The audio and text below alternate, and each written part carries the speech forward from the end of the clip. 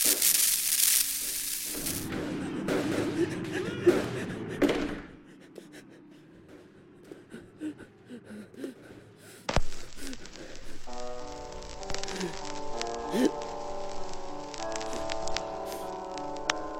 anyone who can hear this broadcast, this is the Armitage account.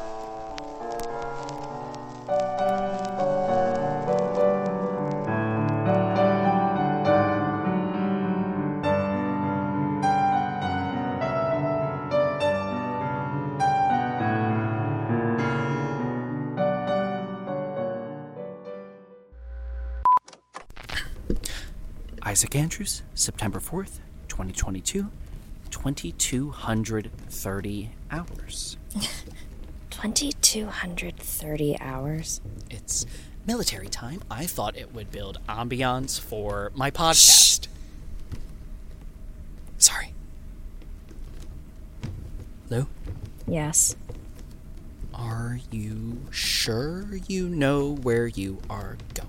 Well, since you gave me the very helpful instructions in the old stacks, in the restoration zone, and the door with the weird star above it. No, Isaac, I don't know where we're going. Okay, well, you don't need to be such a jerk about it. Isaac!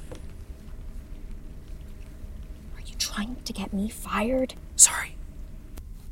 Thank you. It's fine. Sorry, it's just, Breaking your brother's friend into a library you were supposed to be guarding isn't exactly good for your security career? Exactly. Though, I guess if we get caught, then I could just say I'm escorting you to the pigs. Oh, no, you wouldn't. Felix would kill you. Bold of you to think I wouldn't kick my baby brother's ass first. Whoa. Is that it? That is one weird star. Is that an eye? At the center of it, is that an eye? Don't know, but this is it. Damn it.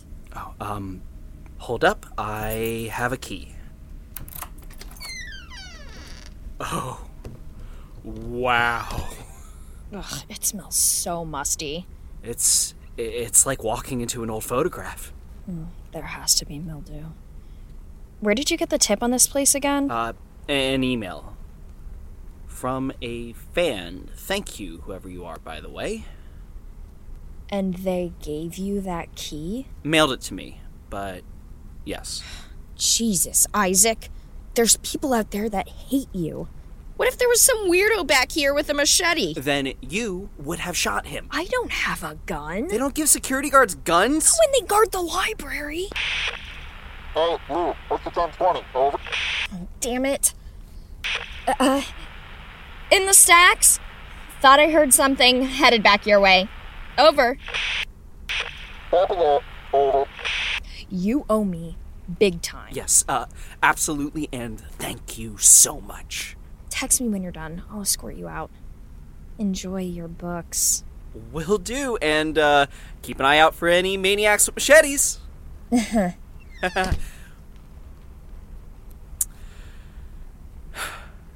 Now, where to begin? This is Isaac Andrews of Miskatonic University, September 4th, 2022, 2000 hours. I need to start by thanking whoever gave me the anonymous tip about this space, as this room is quite the treasure trove.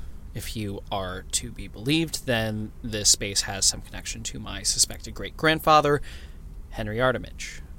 I'm hoping this place can shed light on his relationship to myself, my grandfather, and my mother.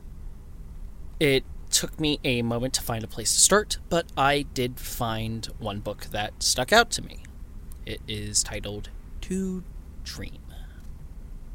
It is bound in green leather, dated 1852. No author, but does have a note sticking out of it. Start here. Well, Mr. Fan, clearly you have been here before me and are trying to send me some sort of message. And considering that I am not dead yet, I think I'll bite. So, let's get this started.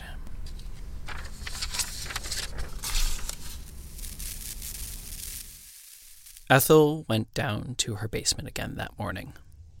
The same smell of musk and earth betrayed the hollow woods outside of her cabin. She brought down a concoction with her, something that could help with the fever. Along her walked Samuel, a quiet creature with fur black as night, and with one eye that shone like the moon in a star-filled sky. Ethel always thought he was a peculiar cat, but his company had always been more than welcome. Once she reached the bottom of the steps, she walked up to an old wooden cradle padded with hay, her daughter's place of rest. It wasn't rocking this time around. It never was, though. Lenny was always just too sick. The poor child. Ethel uncapped the vial of potion for her daughter, instantly releasing the sweet aroma into the room. This was sure to make the child stir. She cradled the babe's head, feeling her soft black hair touch her skin, and tilted her up to pour the pungent liquid down her throat, but only dribbled down her jaw. She must be sleeping. She placed her ear to her chest and howled. Denial quickly gave into bargaining. For Ethel was not helpless, no. She was a servant of the old gods of this world, and they had always repaid her in kind. Even Lenny was a gift from the crawling chaos, a child of dark who had given her light. And she knew that those she served would have no interest in letting Lenny die. So she summoned him, the one of many faces, the emissary of the true gods. He told her, "A life for a life. Only then can the child return, O daughter of mine." She thought to herself as his words echoed. And then she grinned.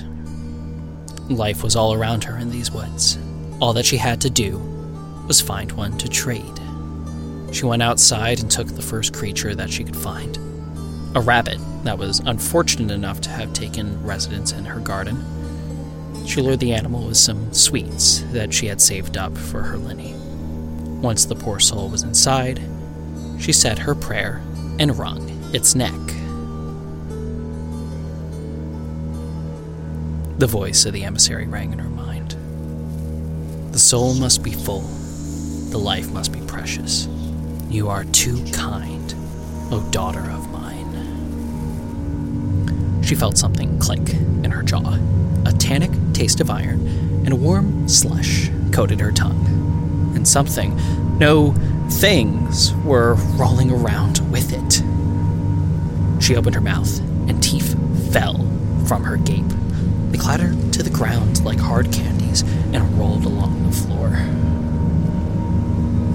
Of course, she thought to herself, a mere rabbit would not suffice for the needs of the Sultan King. She pondered over her next choice. She needed a soul that would be both full and precious. Full, old, precious, meaningful. She could only think of one old, meaningful soul.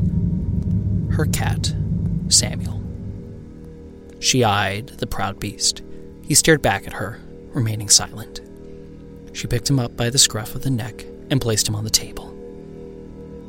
She donned her cleaver, but he just stared back with his one yellow eye. The moon shined bright that night. She lifted her arm, blade held high, and tears fell from her face. She could feel his sense of betrayal and hatred as she swung and cut deep through bone and flesh. Silence rang through her home like a calamity. And once again, a voice cut through the noise. The soul must be equal. The life must be worthy. And Ethel felt pain. An agony like needles and fire crawled up her arms. She looked down, half expecting Samuel to have come back from the dead and bitten her, but no. Her hand that still gripped the knife, still planted in the beast, had begun to wither a black, sickening atrophy. "Do not insult me again, O daughter of mine." As she recoiled from the blade, her arm did not go with her, as her fingers had withered to brittle twigs and kindling. So instead, there was a tear, a snap, and a wail. She was alone now. Everyone had been taken from her. Her daughter, and her dearest friend. But she was still determined, and understood what she had to do. A soul that was full and equal. A life that was precious and worthy. She needed a human child. In a final effort, she carved a sigil with her lousy left hand and said a final prayer. She evoked the illusion, and her home quaked and waned as it became something no babe could resist. A house made of sweets. It only took a day before she would hear a knock at the door. Before her stood a girl of 8 and a boy of only 4. The girl spoke first. "Hello, ma'am. My brother and I saw your cabin. We wanted to know if we could come in." "Of course, oh child of mine," Ethel replied. "Is your house really made of sweets?" the boy inquired. He had deep black hair like her own, like Linny's, if she had the years this boy had been granted. He would do perfectly. "Oh, it's sweets indeed. I bake them myself, but I am old and maimed with only one arm, and I feel if I cannot continue, my home will crumble. Perhaps you will assist me with baking the next batch, oh children of mine." She led them into the basement, like lambs to the slaughter. "What would you like us to do?" asked the girl. "Would you dears clean the oven, oh vessels of mine?" She watched as they climbed in. The boy's black hair glistened in the dim torchlight. She thought of Linny. Was this how she would regain her life's light? No. "Children," she croaked, why don't you knead the dough instead? For the metal is sharp and you might cut yourself on its teeth." They looked her over with curious eyes. The girl stepped out and then said, "We will need a clean oven, miss. While we knead dough, why don't you climb in, if you truly do know this beast and its teeth?" Ethel swallowed. Both of the children were staring at her now. But she thought it was no normal stare. She thought it was filled with hate. And Ethel suddenly felt very afraid. Then the boy smiled and crawled out. "There you go, ma'am," he said as he made way for her. Had she imagined it? Maybe. She knew that she needed to undo this. Make them sweets and then wish them well. Then decide what to do with herself later. She nodded and crawled in. From behind her, she heard their voices in a sick unison. "You are not worthy of the child of dark, whose blood will end all things. You have disappointed us for the last time, O failure of mine." The door slammed behind her, and heat rose like the blast of a star. Her hair scorched off her scalp. Flesh began to melt off of her bones, and her nails boiled. She turned around to see the 2 children, but they were wrong. They were an amalgamation of each other. Eyes and bones shifted in place. Mouths and limbs slid around each other rapidly until they were a new shape. The shape of a man shrouded in black. She watched as he walked over to the cradle and reached in. And then her eyes burst in her skull. She screamed for Linny, but it was cut short as her vocal cords snapped from the heat. But her eardrums, they stayed till the end. And all she could hear as she died was the roar of the fire and a voice crying, "Mama."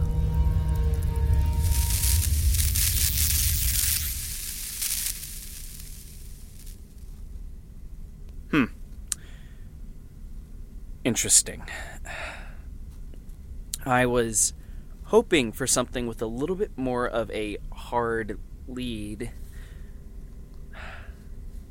Unless I'm missing something about this book or this room.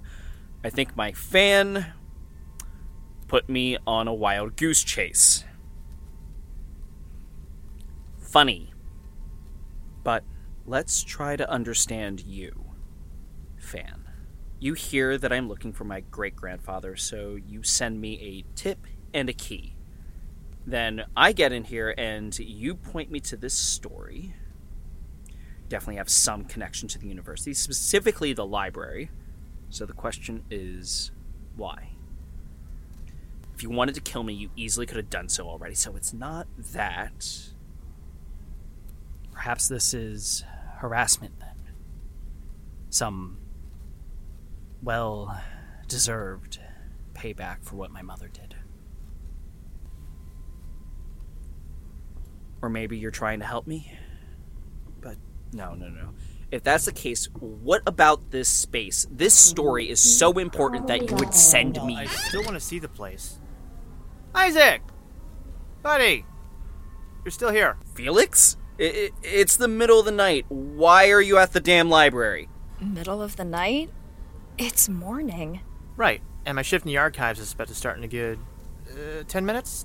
And I just wanted to see how my favorite bookworm was doing, which is disconcertingly not good. No. There's no way it's been that long.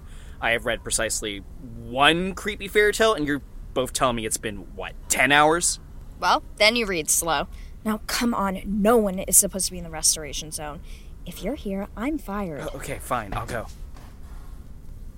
This place is pretty sweet, though. Yeah.